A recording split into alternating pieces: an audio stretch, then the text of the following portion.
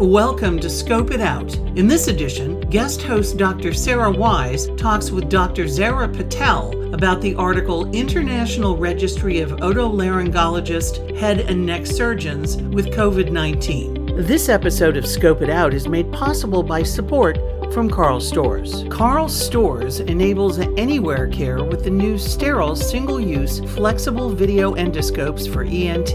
As patient treatment continues to migrate, some sites of care are faced with reprocessing and sterilization challenges. With the new single-use endoscopes, reprocessing, transporting of dirty endoscopes, and repair costs are all eliminated. The video endoscopes provide a sharp image and can be used on multiple Karl Storz video platforms. Please visit www.karlstorznetwork1.com/ENT to find out more. Hello, and welcome to Scope It Out, the official podcast of the International Forum of Allergy and Rhinology.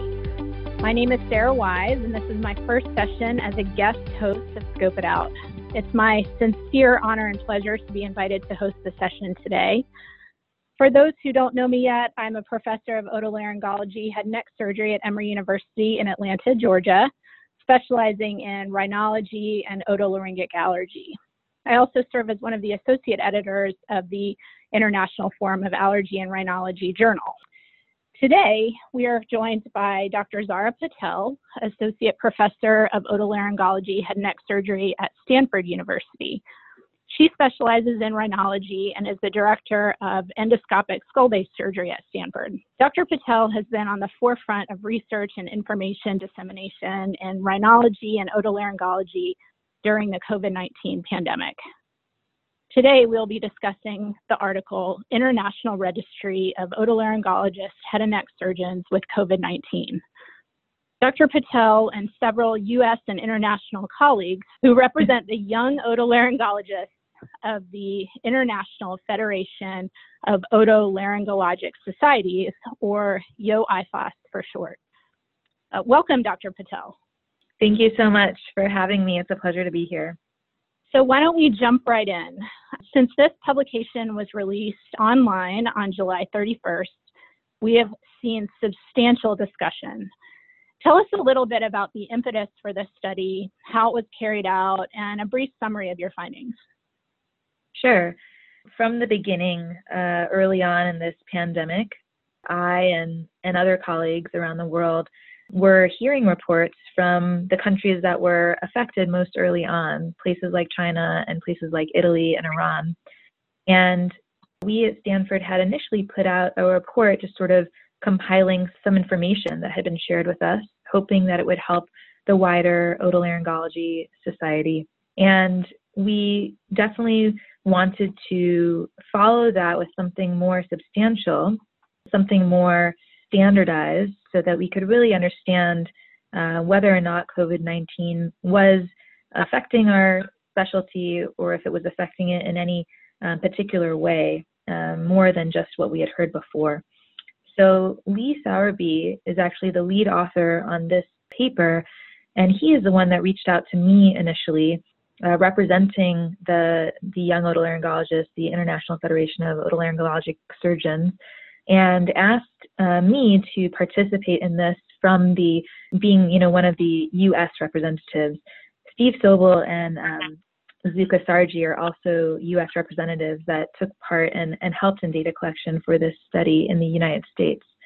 Once this impetus had started to try to learn more about how COVID-19 was affecting our specialty, we thought about, what is the best methodology to try to collect this data?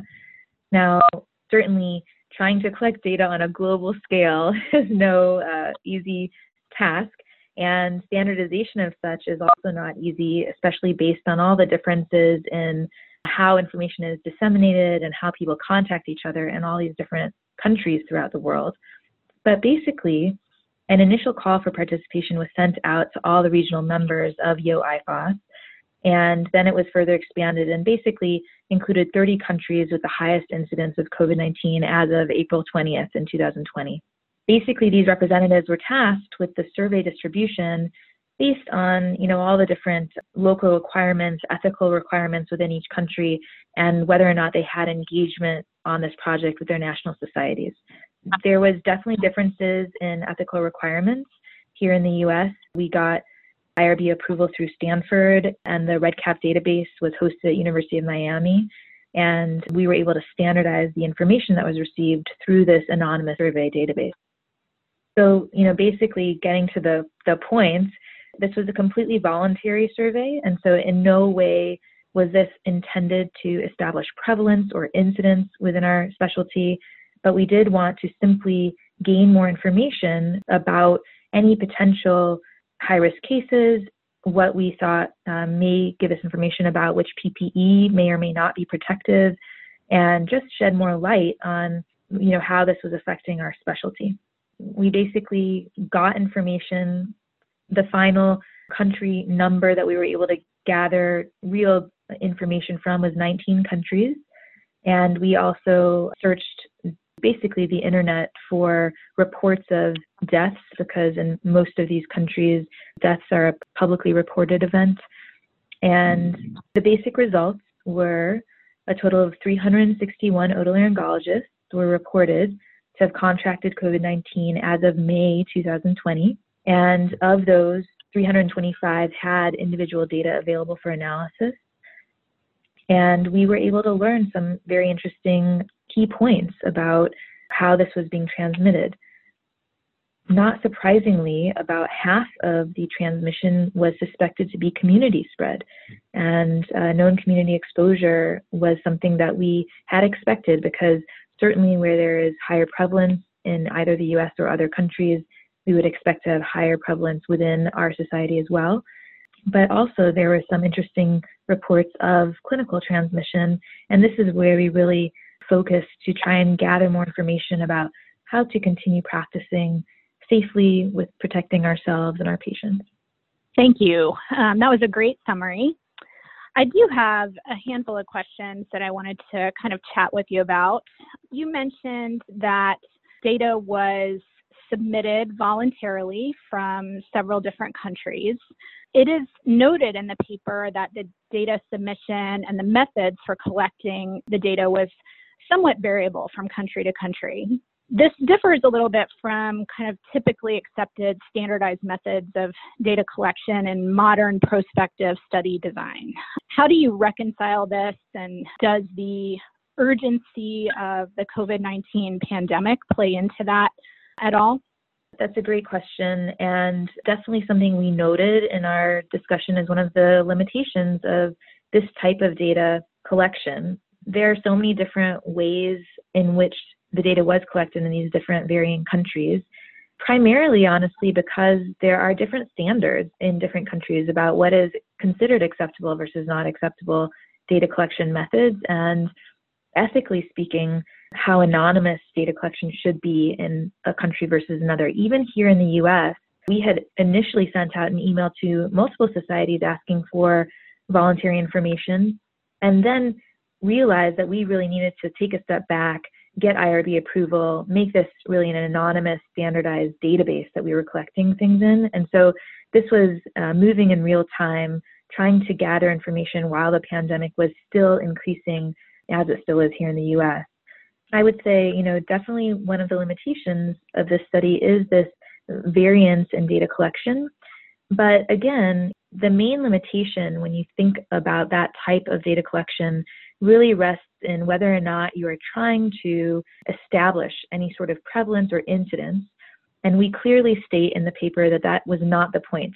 We really were just trying to collect more data in a more standardized fashion. And even though the surveys were sent out through various means in all these different countries, we did certainly get the same standardized answers back throughout all these different countries. And so we were able to gather some information in a standardized way, despite these limitations of how the survey was dispersed. Great, thank you for that. I would like to turn a little bit to some of the short case descriptions that are included in the paper. There are, if I'm remembering correctly, about 6 short case descriptions. and they span various types of otolaryngology surgeries and subspecialties. How did you all choose the cases to highlight, and are there any unifying themes that we should learn from them? There were so many different interesting stories that people submitted, and there were certainly similar themes that seemed to resonate throughout these different reports. And so we really tried to choose different incidents that would demonstrate a different lesson that we seemed to take away from them. They weren't unique within all the other stories. Many were similarly reported in other reports, but we felt like each of the ones we chose taught us something about either testing or PPE or something along those lines. And so really, the lessons that we took away from these were, for example, as sort of suspected based on prior information that we had obtained not only within our subspecialty, but throughout all of the medical literature, it did appear that standard surgical masks in a known COVID positive patient is not enough to protect you from exposure to COVID-19. So, having an N95 mask seemed to be, I would say, the basic minimum of protection. Not only a standard surgical mask, but even a laser surgical mask, which does have a little bit increased filtration compared to a standard surgical mask, that also did not seem to be enough protection. So that was sort of our basic takeaway. Then we also had some stories that demonstrated something different, that, there was a question, and I think there still remains a question as to whether or not PAPR or CAPR are superior to an N95 when you're dealing with this particular infectious disease process, because there is really almost no data out there regarding this. And we did see a report where a surgeon wearing a fit-tested N95 mask, because it was already far enough into the pandemic that that surgeon was able to have what he considered appropriate PPE. Although it was unknown prior to the case that the patient was COVID positive, this was sort of preventative, prophylactic in case, but the surgeon still turned positive, even to the point of requiring hospitalization and ventilation, eventually recovering, thankfully. But that takeaway lesson was something that, maybe suggests that an N95 mask may not be enough for preventing this transmission, and perhaps a PAPR or CAPR should be recommended if positive status is known beforehand, or if there's not enough time to wait for a result. So this certainly was a different perspective, and something that perhaps confirmed some suspicions we had before, but really didn't have good data on. And then finally, I would say the last 2 points that we took away from these cases were that negative preoperative testing is not necessarily enough to guarantee a patient is negative for COVID-19, at least with current population prevalence, and that appropriate higher level PPE should still be utilized even if there's a negative test. This, I think, reflects what we all know about the variance in how accurate some of these tests can be, and the fact that there can still be false negatives even when someone has tested negative. Just having that thought. And then the final takeaway would be that, unfortunately, some of these reports that we got back were of surgeons who did not have appropriate access to appropriate PPE, meaning N95 masks. So surgeons knowing that they were at risk using standardized surgical masks, but not having the ability to obtain anything with a higher level of PPE were affected. I think certainly the takeaway all of us should have is that we need to continue to advocate for ourselves, for each other, for people who are in situations that are not as privileged as others, and really try to get the best level of PPE to all of our colleagues across the world so that we can really mitigate any potential spread or damage. Fantastic. I also think that it's great within the paper itself that those lessons are clearly highlighted with each of the cases. So thank you all for that.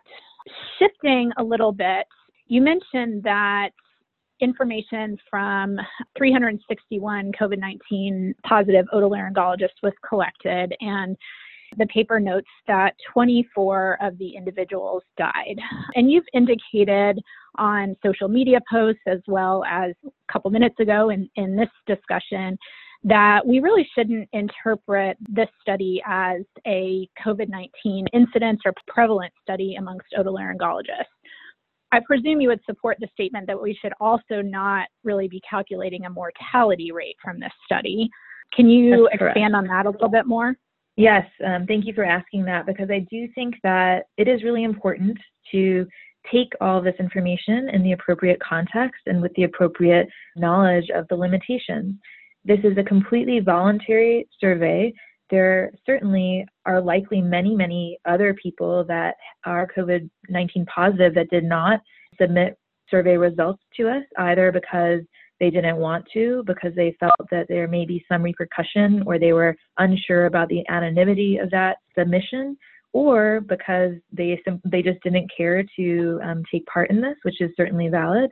There's also the fact that perhaps there's bias because people who were submitting may have had more mild versus severe symptoms, and those who were actively more severe did not have the time or inclination to respond to a survey. There are many, many different reasons why people may not want to participate.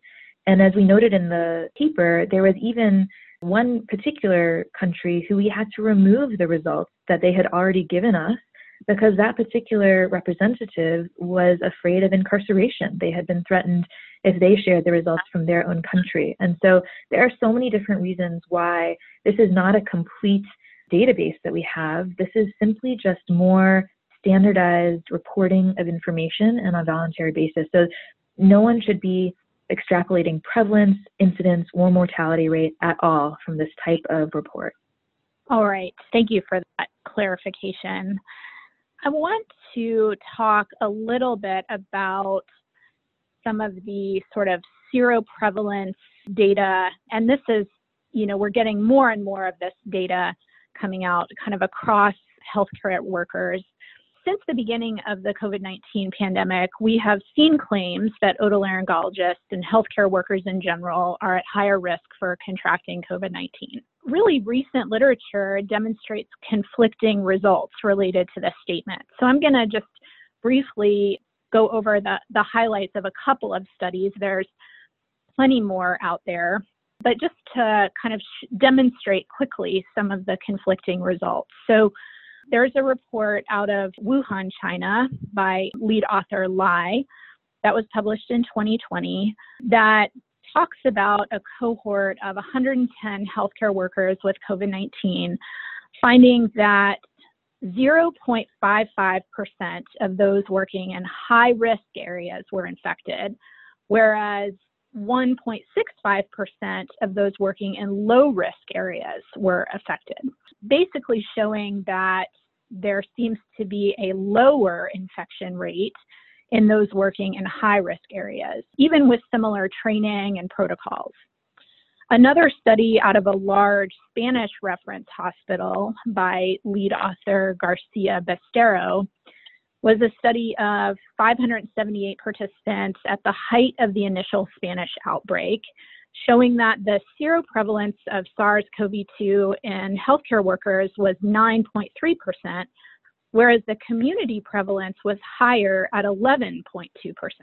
That study actually demonstrated a lower seroprevalence in healthcare workers. In contrast, a recent study in Lancet by lead author Nguyen, which was a prospective observational cohort study in the US and UK, basically using a self-reported data from a symptom study smartphone application, and included 2.1 million people, of which nearly 100,000 were frontline healthcare workers, showed that the hazard ratio for healthcare workers was higher than for the community individuals. With adjustments, the adjusted hazard ratio was about 3.4. They also showed that Black, Asian, and minority healthcare workers were disproportionately affected. And these are just a couple of examples. So some studies showing decreased risk or decreased incidence of positivity in healthcare workers, others showing higher.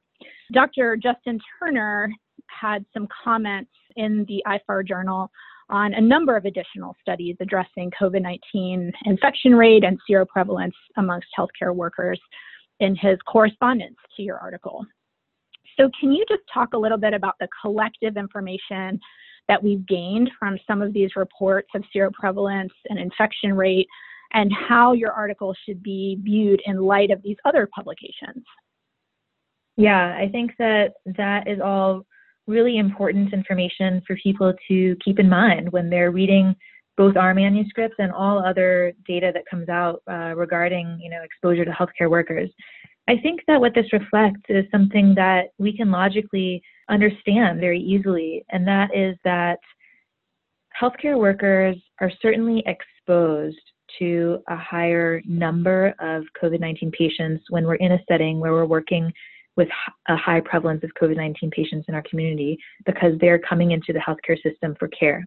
However, the fact that thankfully many frontline healthcare workers have access to higher level of PPE, for example, N95 masks and face shields, can protect them at a higher level than the community may be protected just wearing, for example, cloth masks or masks that do not have as high filtration of aerosolized or respiratory spread.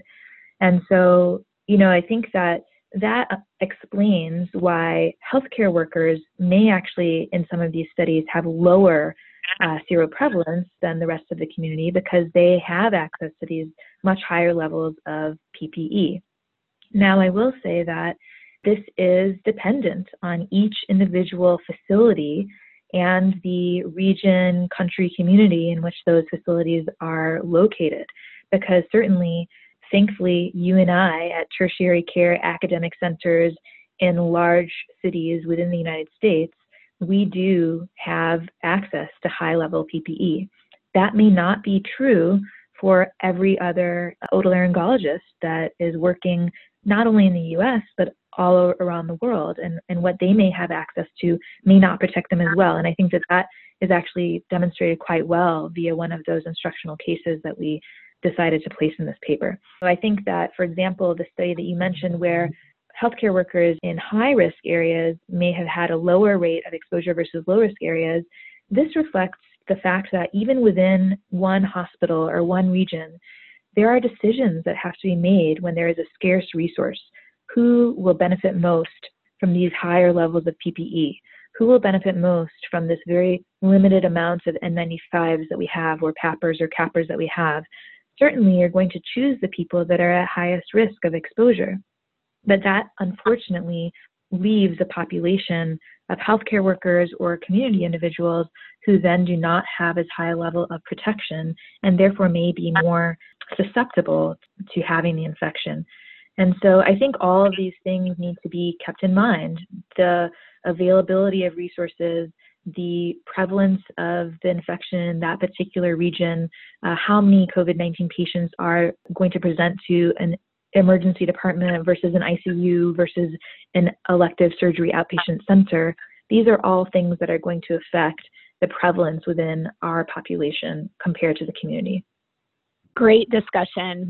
So I think from this article and the information that is coming out about otolaryngologists and healthcare workers in general, I think has provided excellent knowledge for us, which we continue to build on. We all kind of enter our hospitals day to day. We work in our individual communities with the prevalence changing from time to time. We have to think about the resources that we have. We have to take the precautions that we take, but at the same time, we still need to come in every day and take care of the patients that need our help. So I'd like to just close out our discussion with a question for you. In your work or in your life related to COVID-19, what is the change or adjustment that you've made that has had the most significant effect on you?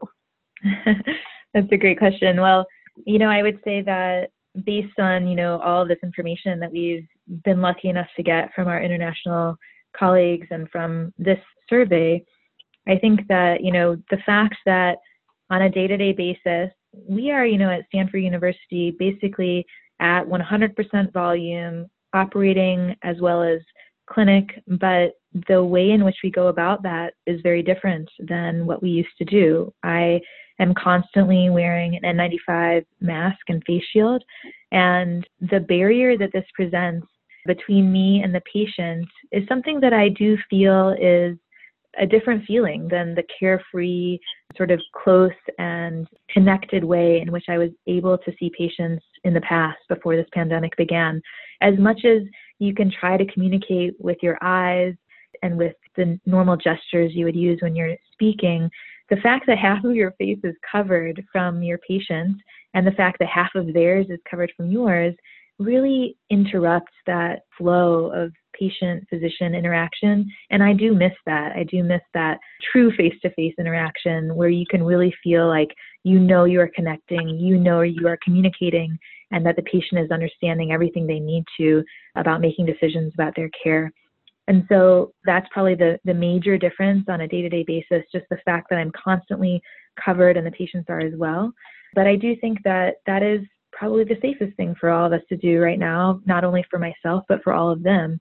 And so I accept it, and hopefully, we won't have to do this for too much longer. We'll just bide our time, wait for a good vaccine, and eventually this will become similar to any other infectious disease that we have had to deal with in our time, something like HIV, hepatitis, TB. We take the standard precautions that are expected in those particular situations, and we'll go on with our practices. And then, I do want to just mention one last thing before we wrap up, and that is related to all of this. One other thing that has affected me and the way that I sort of think about communication at this point is a little bit altered also from what has developed over this COVID-19 pandemic, insofar as, firstly, our global communication with each other within our subspecialty has exploded. And I think that's a wonderful, good thing that we are all communicating and we have the ability to do that online so easily. And we're taking advantage of it to share this information amongst, our community and with each other. But I will also say that it has brought to my attention the different ways in which people have responded to this information.